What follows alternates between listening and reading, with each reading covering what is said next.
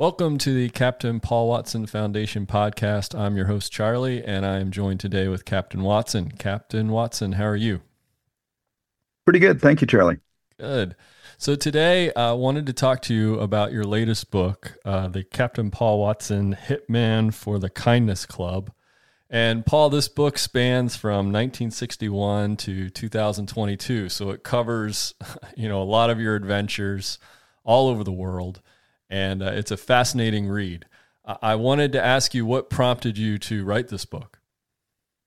Well, it's a collection of short stories, so it's an easy read. You can just read one at a time. But back in when I was a child, I was a member of a group called the Kindness Club, and that was founded by Ida Fleming, who was at the time the wife of the premier of New Brunswick, like the governor of New Brunswick.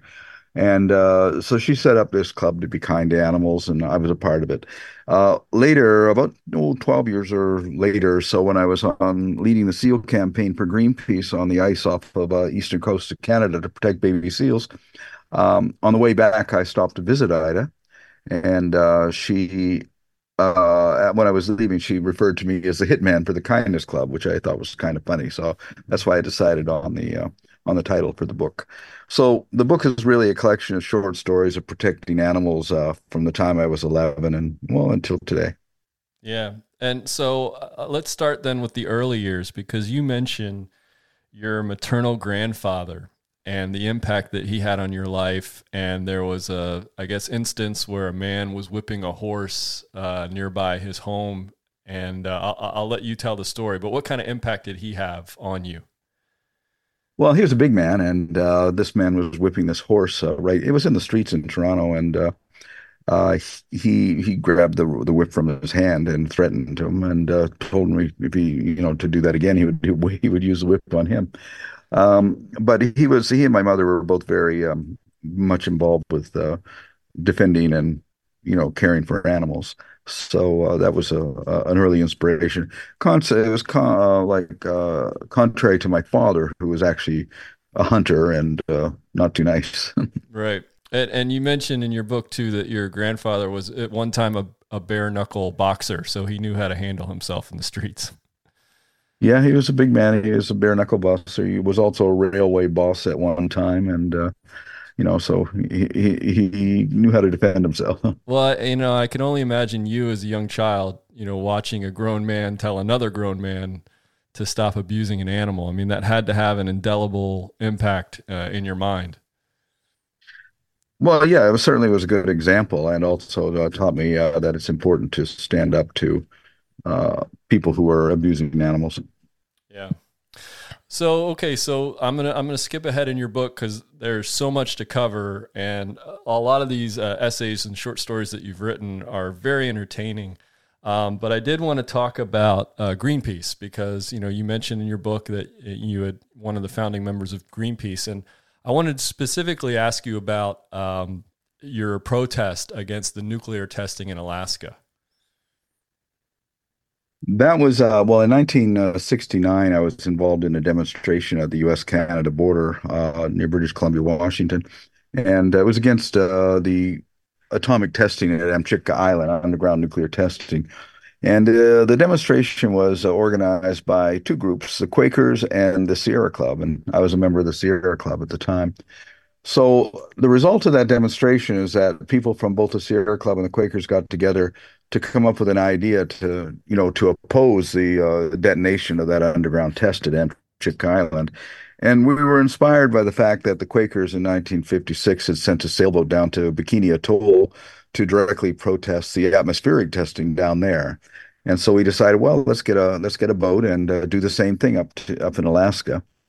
And at one of the early meetings, as someone was leaving the meeting, they flashed a peace sign and said peace. And Bill Darnell, he said, well, make it a Greenpeace. And Bob Hunter said, oh, a great name for the boat. So we named the boat that we hadn't yet secured the Greenpeace. And in 72, the group that we had formed, called the Don't Make a Wave Committee, officially changed its name to the Greenpeace Foundation. And so later, you and Bob Hunter would be on a boat in the Pacific Ocean trying to protect sperm whales. and that was a big moment in your life. Can you talk about that? Well, in 1974, there was a schism within Greenpeace because the Quakers didn't want anything to do with the Save the Whale campaign, and Dr. Paul Spong and Bob Hunter and I wanted to protect the whales, and the Quakers had nothing to do with it, which isn't unusual when you consider that the Quakers owned the Yankee whaling fleet, back in the mid 1800s. So anyway, we broke off and we formed an anti-whaling campaign, called it Project Ahab, and went out to hunt down the Soviet whaling fleet that was operating off the coast of California at the time. We had come up with this idea too. It was a very Gandhian approach, which was to put our bodies between the harpoons and the whales. And it was in June of 1975, and Bob Hunter and I, we found ourselves in a small little boat in front of a Soviet harpoon vessel that was bearing down on us at full speed. And in front of us were 8 sperm whales that were fleeing for their life. And every time the harpooner tried to take an aim, I would maneuver the boat and block block the harpoon. And this worked for about 25 minutes until the captain on the Soviet ship came running down the catwalk and up to the bow, and he screamed into the harpooner's ear. And then he looked down on us, smiled, and brought his finger across his throat. And that's when I realized that, Gandhi wasn't going to work for us that day. And a few moments later, there was this horrific explosion, went over our head. This harpoon went over our head and slammed into the backside of a sperm whale, a female sperm whale. And she screamed. I didn't even know whales could scream at the time, but she screamed and rolled on her side, and blood everywhere. And suddenly the largest whale rose up out of the water, struck the surface of the sea with his tail, and dove and swam right underneath of us and threw himself straight at the bow of the Soviet vessel.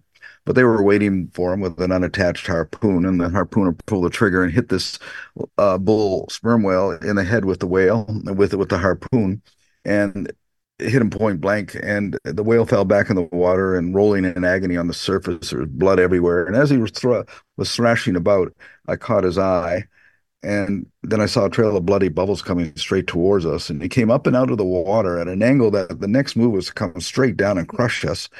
And as his head rose out of the water, almost as if in slow motion, and his eye was right there, this eye the size of my fist, so big. I mean, it was incredible. And also, so close I could see my own reflection in the eye. And that's when I felt understanding that the whale understood what we were trying to do, because I could see the effort he made to pull himself back. And then his head began to slide back into the sea, and his eye disappeared beneath the surface, and he died. So he could have killed us, and I owe that whale my life.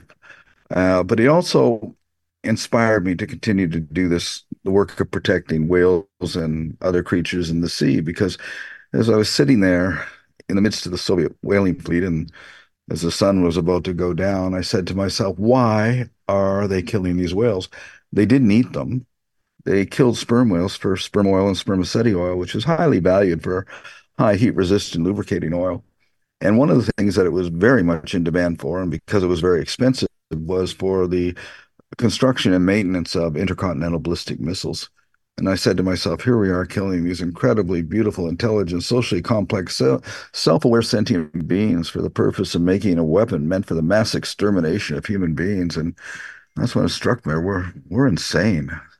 And so I said at that moment, I was going to devote my life to protecting their kind, and that would be my first priority. Well, I mean, it is a very gripping story in your book, and I encourage everybody to read that chapter, because it's very telling. And like you say, it helps propel you forward into your next adventures. I did also want to say this, is that for those of you that haven't read the book yet, I started writing down, Paul, some of the creatures that you have a hand in protecting, and this isn't all of them, but it's a few. I mean, you talk about protecting trees, trying to help foxes in England that were a part of a fox hunt, protecting wolves, beavers, seals, dolphins, obviously whales, fish, rabbits. There's an awesome story about you saving some rabbits. That was funny. And buffalo in Canada, wood buffalo, pigeons in Pennsylvania, obviously sharks. I mean, the list goes on and on. So, while I know, most people know you as marine conservation. You've done a lot of other things, and one of the things that I wanted to ask you about was tree spiking. How did that idea come to be, and why is it so useful in trying to deter companies from clear cutting forests?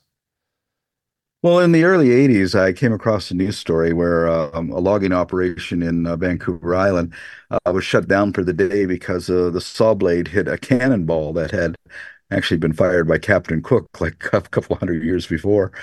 And a metallic object in a tree will literally shut down a sawmill for hours and hours. So I came up with this idea, which I called inoculating a tree against the disease of clear cutting by driving a spike into a tree.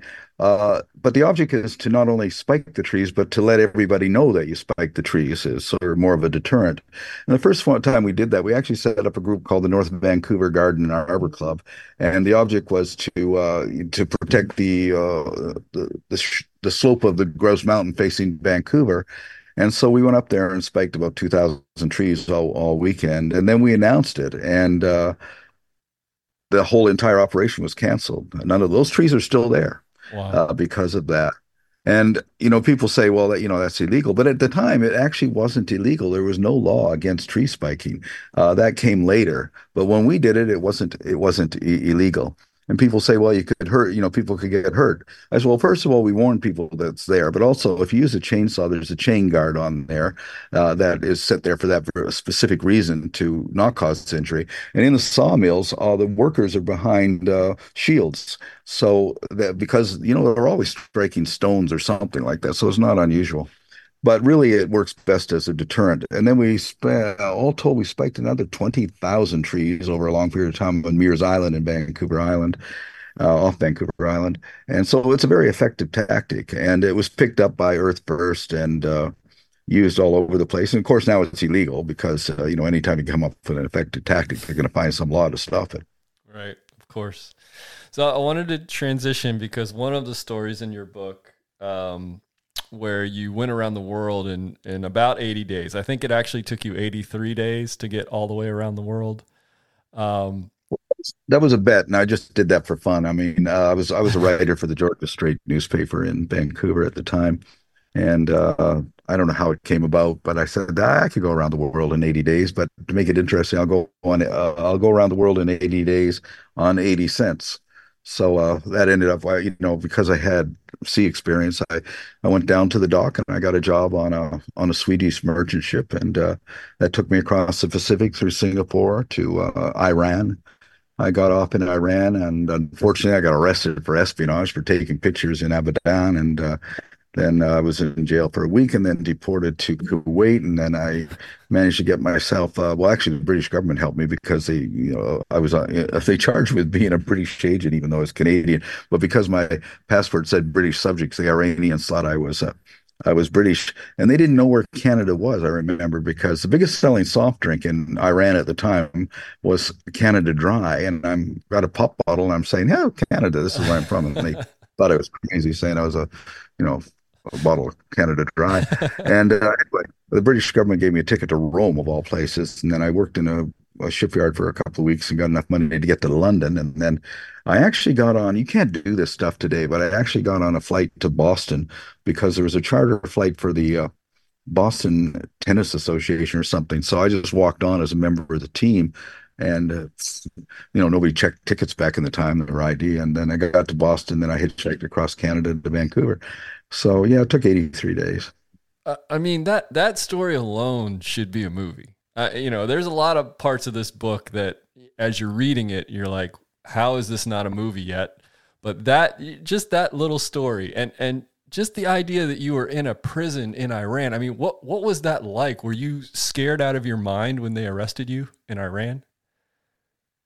No, I knew that. Well, I hadn't done anything wrong. I just took some pictures. But unfortunately, there's some soldiers in the pictures I was taking, and Iran was in conflict with Great Britain at the time. So they just, if I had been an American at the time, then I probably wouldn't have been arrested. But because I said British subject, that was why they Okay. arrested.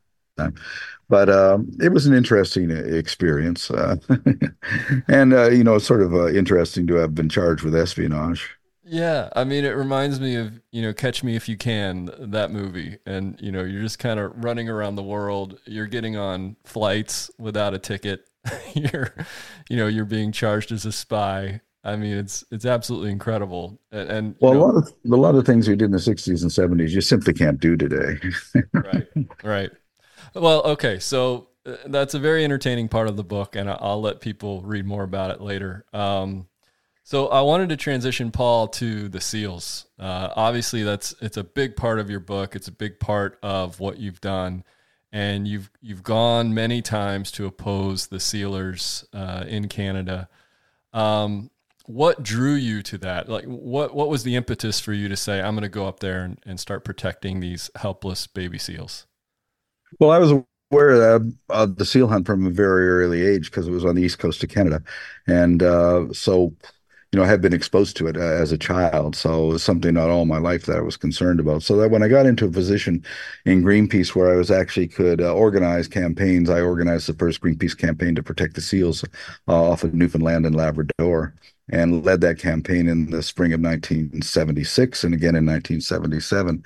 And in 76, we came up with this idea that to put an indelible organic dye on the baby seal, white coat seal's pelts to destroy the commercial value of the pelt.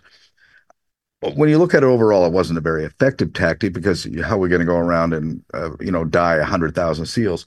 But the idea immediately enraged the Newfoundlanders and the government of Canada, and it was totally illegal.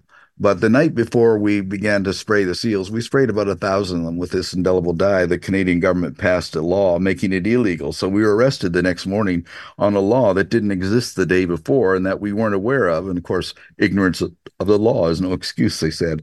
Right. And since then, because of our interventions, they passed what was called the Seal Protection Act, and one of the most Orwellian set of rules and regulations ever developed, because under the Seal Protection Act in Canada, which is still in force, it's illegal to witness a seal being killed. It's illegal to photograph or video of a seal being killed. So it's you cannot even, if you witness a seal being killed, you can be charged under that act and go to a year in prison, really. So the only people who have ever been arrested by this have been journalists and animal rights people and conservationists. So in one of the campaigns that you were on to protect the seals, I remember you and a few others ended up leaving the ship at night to walk across the ice to try to get to shore. And as you were recounting that, you mentioned that you and I think the other folks that were with you fell into the water. Sounded like more than one time. Can you describe that? I mean, what is it like to try to walk across the frozen sea, but also knowing that chunks of ice are moving and, you're like playing a bad game of Tetris trying to get across the ice to safety? Well, it was a silly idea, but the reason for this was that we knew that the Canadian government was going to seize our ship the next morning. So we knew that if they seized it, they would take it to Sydney, Nova Scotia. So the four of us decided to, leave the ship and go to shore in Nova Scotia, which is about 13 miles away. We could see the lighthouse on that. And we also had two icebreakers around us. So we put white sheets over us and crawled for a few hundred yards until we were out of sight of the lights of the icebreakers. And then we proceeded to walk towards shore, which would have been okay, except that the wind shifted and the ice started moving around and was going in different directions. We ended up jumping from ice floe to ice floe and ice floe, and it took what we thought would take we'd be there before the sun came up. It ended up by noon we still hadn't reached the shore. And of course, when we did finally reach the shore, there were police officers and a lot of people from the public there waiting for us. And it was kind of comical because as we came ashore, one of the Mounties said, "What are you people doing?" He said, "Oh, we're Harvard glaciology students. We're just studying ice conditions out here." And they said, "Well, we think you're from that ship out there." And I said, "What ship?" Of course, you couldn't see the ship from where we were. And I said, "I don't see any ship." And they said, "Well, come on down to the police station. If you are who you say you are, you'll be okay. But as for you, Watson, I think we know who you are." And So they brought us in and brought us to jail, and then they drove us up to Sydney, Nova Scotia, to be charged. And the Crown prosecutor for Nova Scotia said, "Well, this is out of our jurisdiction. There's no, we don't have any evidence to proceed with this." So he dropped all the charges against us. And that was okay, except the Mounties were furious. And then they got a troop transport plane, brought all 20 of us into the plane with 40 officers and 20 prisoners, flew us to Pierce, Quebec, in the province of Quebec, and brought us before Judge Yvon Mercier, who was considered the hanging judge of the SEAL campaign because he found everybody guilty. He was totally on the side of the SEALers. And so, we're in jail there and got released, and we had a trial, and then we got convicted, and then was all overturned by the Quebec Court of Appeals. So the whole thing was actually quite a lot of fun. Well, and in the book, there's a few instances where you get the best of the Canadian government. At times, retiring your ship, they say to you, either pay this fine or we're going to take your ship. And your attitude was great. Take the ship because I Well, need the to best way retire. to retire a ship, to retire a ship costs a lot of money. Why not get the government to do it for you? So I've retired two ships that way, and at the same time, you use the ship to gain a maximum publicity for the campaign that you're doing. So in 2008, I sent the Farley Mowat, our ship, into the Gulf of St. Lawrence, and the ship was a Dutch registered ship, and I put mainly a European crew on board because at the time the European Union was looking at passing a bill to ban Canadian seal products. So we wanted to focus as much publicity on this. So what could be better than having a European flag ship seized by the Canadian government? So we sent it into the Gulf of St. Lawrence, and I goaded the Minister of Fisheries, who was really a pro seal hunter. He's from Newfoundlander, and I said, the minister doesn't dare to seize our ship, and of course that made him angry and angry. He sent a whole SWAT team after us to seize the ship, and the ship was seized, and the crew were all arrested. And then what happened was that they said, well, it was a $75,000 fine. And I said, well, I'm not going to pay the fine. And they said, well, you don't understand. If you don't pay the fine, then you don't get your ship. And I said, no, you can have the ship. It's fine. And that they didn't know what to. It actually cost them over $1 million to keep the ship in a secure area for a whole year under guard because I said, maybe we'll steal it back. And then after a year, they sold the ship at auction for $5,000 to this guy who then took the ship off to Lunenburg, Nova Scotia, and was going to do. So I don't know what he was going to do with it, but he ended up running up $60,000 in berthage fee, and then deserted the ship and walked away from it, leaving Lunenburg holding the ship. Well, then they then auctioned it off for another $5,000 to the scrap merchant guy, who then took it to another place in Nova Scotia, and he was proceeding to work on it, but the ship got flooded and sunk dockside, and it ended up with the Canadian government spending $1 million to bring the ship to the surface again because it couldn't have a sunken ship in the harbor. And then they spent another $1 million to take it off and scrap it. So the seizing of that ship meant that we didn't have to pay for the scrapping of the ship, and it cost the government $2 million in the whole thing. So I always called it Loyola's folly because the Minister of Fishery was a Loyola Hearn. And I said that was one of the dumbest things that you've ever done is, you thought you were going to punish us, and it ended up biting you in the back. Wow. So, Paul, why did you invade Russia, and how did you get away with it? Well, in 1981, we had to get evidence on illegal Russian whaling activities in Siberia. And you couldn't just go to Russia and document it. We weren't allowed to do that. So we decided to just do it ourselves. And so I took our vessel, the Sea Shepherd 2, across the Bering Sea, and then took a small boat to shore. And we went ashore. And when we got to shore, there were two Soviet soldiers patrolling the beach. And they didn't do anything. We got out of the boat and started filming for 45 minutes. And the reason they didn't do anything is because nobody had invaded the Soviet Union since World War II. So they assumed we had to be Russians. I mean, who else would be there? And because of the sort of bureaucratic structure of the Soviet Union, they weren't going to, they thought we were scientists, so they weren't going to come and question us. And it was only after we were returning to the boat and I was about to push the boat out with the two of the crew in the boat and one of the Russian soldiers came over, and they were really young guys actually. And one of them came over and he pointed at the boat and he said, "Что это? What is that?" And I said, "Oh, it's Zodiac. It's a Zodiac." And he said, "Oh, it's a Mercury. It's an outboard motor, Mercury outboard motor." And that's when I realized, ooh, they don't have those in Russia. So he said, "American," and I just turned my back quickly and I said to the two guys in the boat, "What's he doing?" He said, "Well, he's taking his rifle down." I said, "Smile, laugh, and wave." And that's what they did. And I kept pushing the boat out and ignoring him. And he didn't really know what to do. The next thing we know, he turned and he was running up to the town to get help.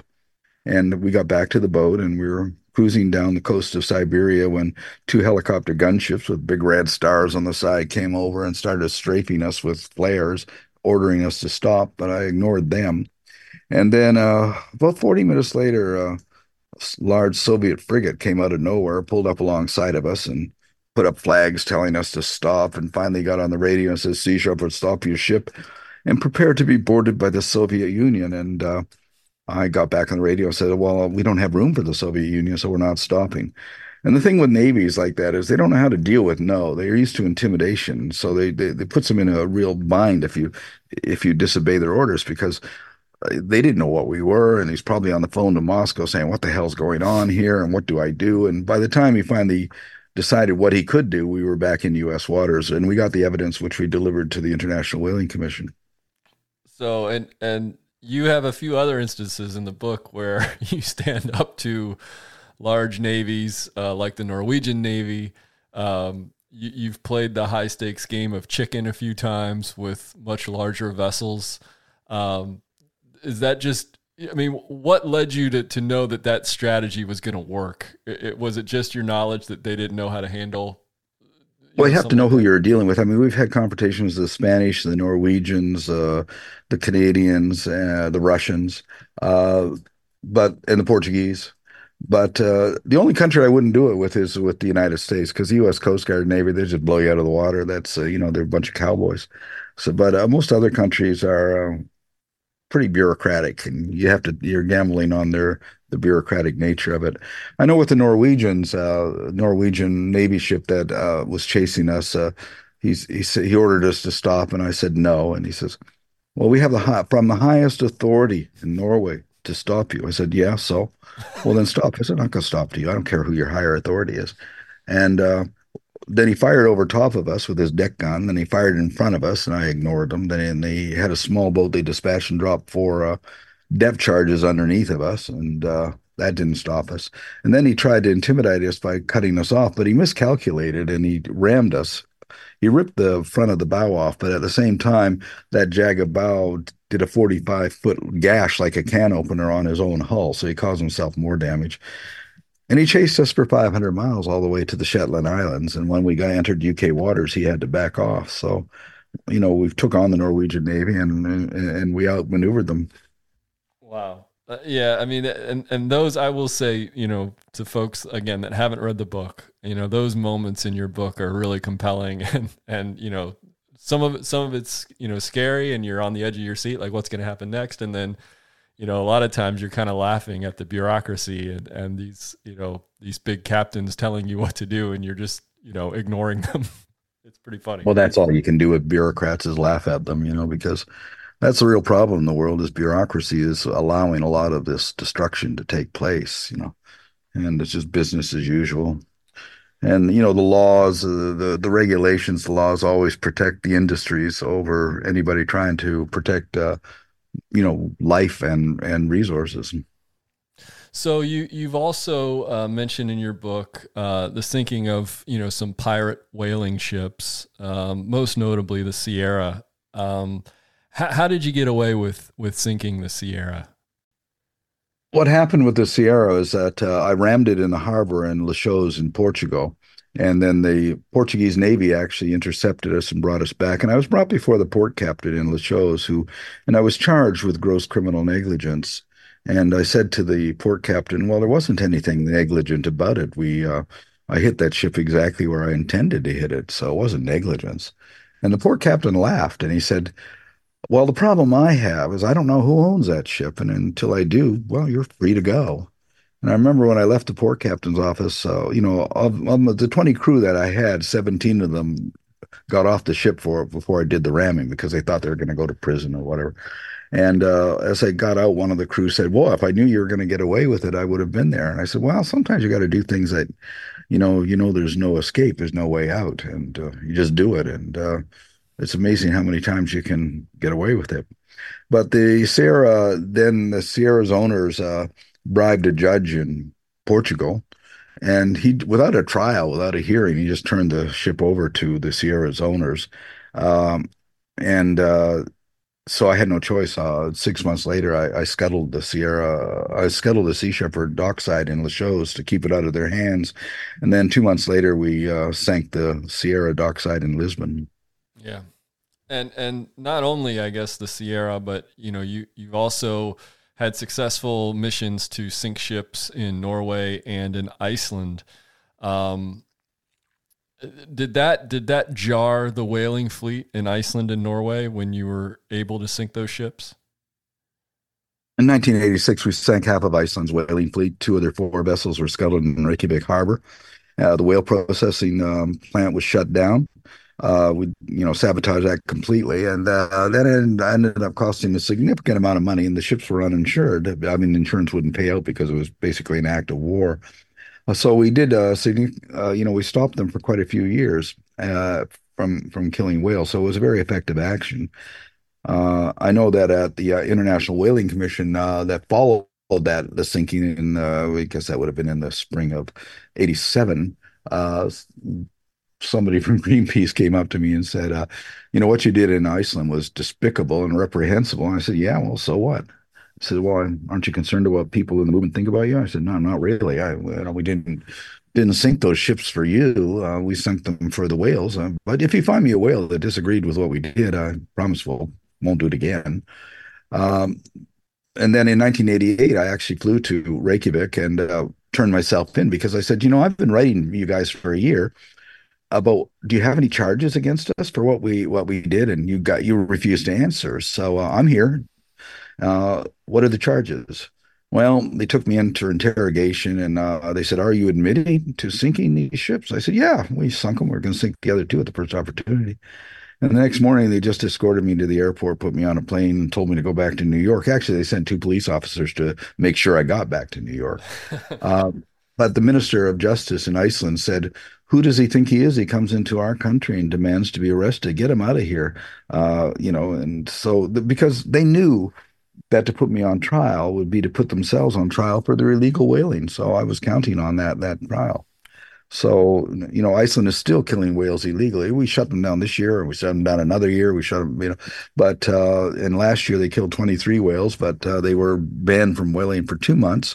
And that's gonna be our major campaign this year is to stop them from killing any whales come June of 2024.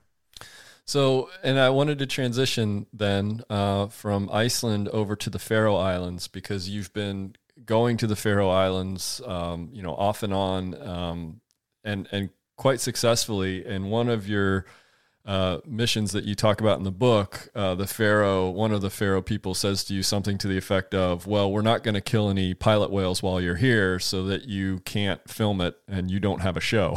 To which, you were quite pleased with that. Well, in 2011, on one of the Whale Wars series, they wanted to do it about the Faroe Islands, and so we took the ships to the Faroe Islands with the Whale War crew, and that was the Faroese tactic was, well, we're not going to kill any whales while you're here because if we don't kill any whales, you don't have a show. And I said, well, our point is that you don't kill any whales, so we don't care whether we have a show or not. Anyway, we did do the show because there's a lot of past footage of what they did. So, but yeah, that was a very successful summer in that no whales were killed. Yeah, and so going forward with the Faroe Islands, what do you think are some of the keys maybe to getting the Faroese to stop hunting pilot whales and dolphins?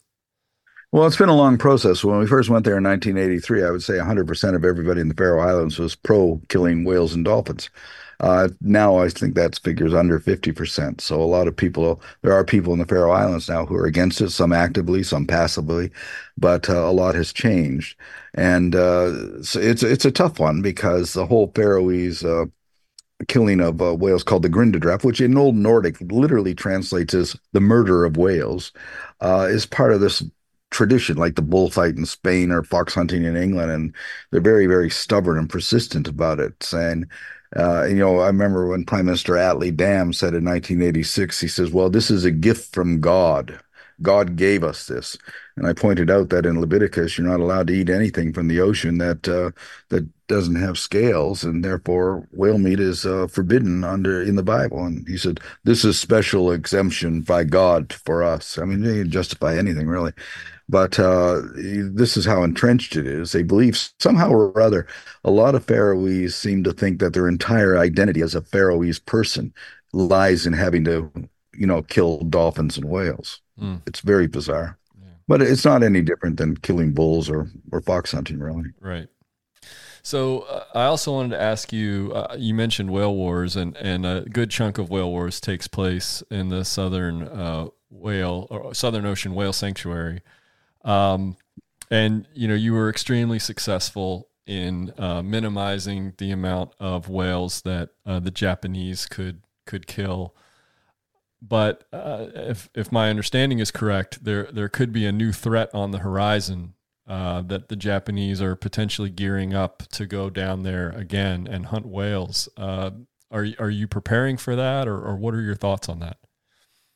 Well, we are prepared to return because Japan, they retired the Nissan Maru, their factory ship, and then they built a new one at, over $100 million to build a new factory ship.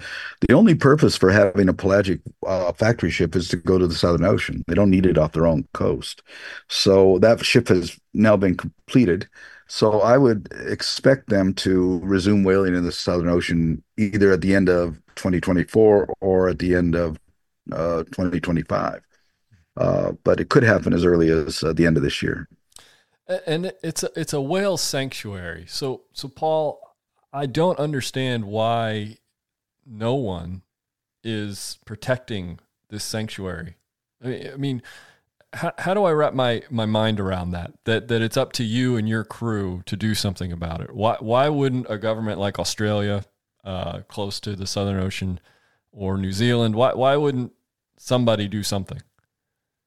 Well, we have all the rules, regulations, laws, and treaties we need to protect life in the ocean. The problem is we have a lack of economic and political motivation to enforce those laws. There's no money in it. There's no profit in it.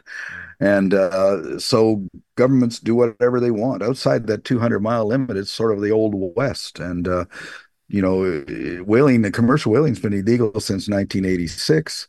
And yet Iceland and Japan and Norway have all been killing whales. And I'd say some 20,000 whales have been killed illegally since 1986. And they do it because they're allowed to do it. We just simply governments are too many trade agreements between these countries, U.S. and Iceland, U.S. and Japan, Australia and Japan, and everything like that. That always takes precedence over anything. Well, we don't want to offend the Japanese. They might not buy our coal, that kind of thing. Hmm. So it's all very, very difficult. And I mean, all we've ever done is intervene against illegal activities, and somehow or other, we're being treated as the criminals, and they call us pirates and everything else. But the fact is that they are the ones they are the criminals, and we're intervening against criminal operations. Yeah.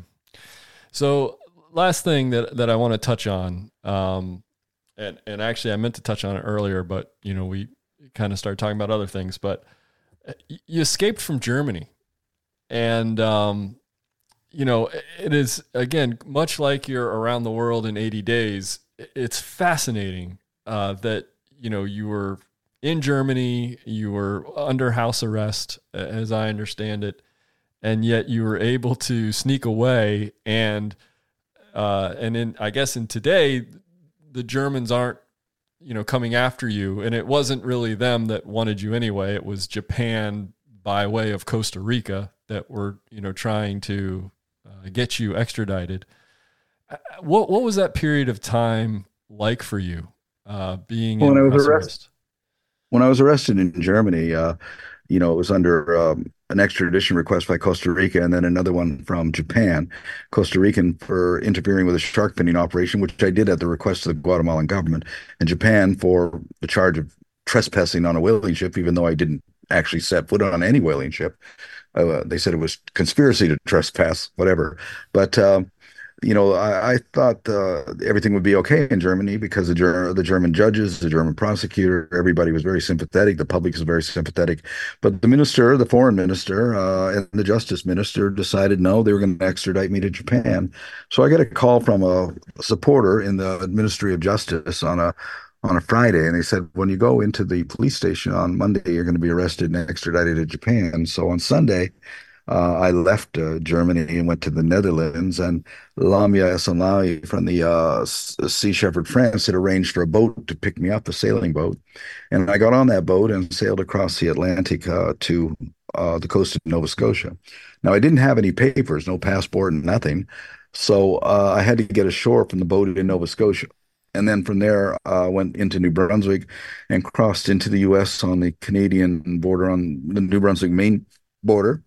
And then I was driven across the U.S. to California, and then I got on board the Bridget Bardot, the vessel, off of Catalina Island, which then took me across the Pacific to American Samoa, where I rejoined the Steve Irwin, and then went down to the Southern Ocean, confronted the Japanese whaling fleet again, came back and spent the next 6 months in exile in islands of Tonga and Samoa and the Great Barrier Reef until John Kerry, the Secretary of State of the United States, allowed me to return, saying that the whole charge against me by Japan was ridiculous. Wow. And that time in exile, how did you pass the time, those 6 months on those islands? Well, mainly picking up plastic debris on the shores and the beaches of Tongan Islands or the Barrier Reef. Yeah. Unbelievable. Well, I'll encourage folks, if you want to know more, to read Paul's book. It is absolutely incredible. It'll keep you on the edge of your seat. Last question, Paul, is what does the future hold for you? Well, right now I'm in France and, coordinating campaigns for Sea Shepherd France and also working with the Captain Paul Watson Foundation to make plans to intervene against the killing of whales in Iceland this summer and also the killing of whales and dolphins in the Faroe Islands. We're right now involved with a campaign to oppose super trawlers and in the English Channel and off the coast of Ireland. And so that's pretty much what I'm doing. Awesome. Well, Paul, thank you so much for your time today. Greatly appreciate it. And we'll talk next time. Thanks, Charlie. All right. Talk to you later, Paul. I want to thank Captain Watson for his time today. It's always a pleasure catching up with him. I really enjoyed reading his book, Hitman for the Kindness Club. If you too would like to read this book and pick up a copy, you can go to our shop. The website is shop.paulwatson.com. And if you go there, you'll see at the very top, there is a tab for books. If you click on books, it's, I believe, the first book on the list. And you can pick yourself up a copy. It is a fascinating read. It goes by quick because it's so entertaining.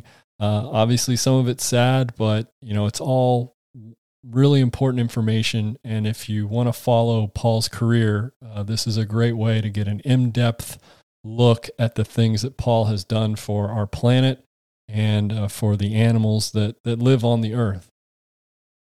I also wanted to mention that on our shop, we recently started providing fine art done by one of our crew members. Her name is Simone Eisenbeiss. She is a Swiss artist that served on a campaign last year, and she did some of her paintings while she was on campaign. So if you're into art that depicts marine life, I would highly recommend you go check it out. It's really wonderful, and it's a good way to help support the foundation. I also wanted to thank everybody that listened to the podcast last year. We did extremely well. And I got a lot of great feedback from folks. So again, really thank you all for tuning in. I'm excited about 2024. When the crew goes on campaign, I'll be checking in with them and trying to give everyone updates via the podcast. And certainly we'll have more guests in 2024. So I'm really excited about what's around the corner. if you would like to support the foundation and support Paul's work, I would encourage you to go to our main page, and that is paulwatsonfoundation.org. If you go there, you can sign up for our newsletter. That is a really great way to hear from Paul himself, but also to stay informed with what's going on with the foundation. Certainly on our webpage, you can also donate. And if you are able to donate, you just help Paul realize his dream of ending whaling in his lifetime. And he needs our help. He needs our support. And quite frankly, reading about all the things that Paul has done for our planet, it's sort of the least we can do to help him realize his dream of ending whaling in his lifetime. So if you are able to support Paul and his direct action, nonviolent approach, then I strongly encourage you to donate to the Captain Paul Watson Foundation. I also wanted to add that Sea Shepherd France has been a wonderful ally for the Captain Paul Watson Foundation, and we've done some joint campaigns with them, and they believe in the same things that Paul believes. And Lamia Essemlali has really been at the forefront of making sure that Sea Shepherd France stands for the right things and puts the animals first. And so if that is something that speaks to you, then supporting Sea Shepherd France or the Captain Paul Watson Foundation is getting that job done. So I just wanted to clear that up a little bit. I know it's a little confusing for folks that used to be supporters of the larger Sea Shepherd entity, but Paul has started this new Captain Paul Watson Foundation, and he's done so in order to keep doing direct action. And Sea Shepherd France has again been a great ally and is coming right along with Captain Watson. So I just wanted to try to clear that up. So again, thanks to Captain Paul, and I hope you all get a chance to read his book because it is very entertaining. And lastly, I will leave you with this episode, which is being brought to you by Somniosis Microcephalus. Thanks again. Till next time.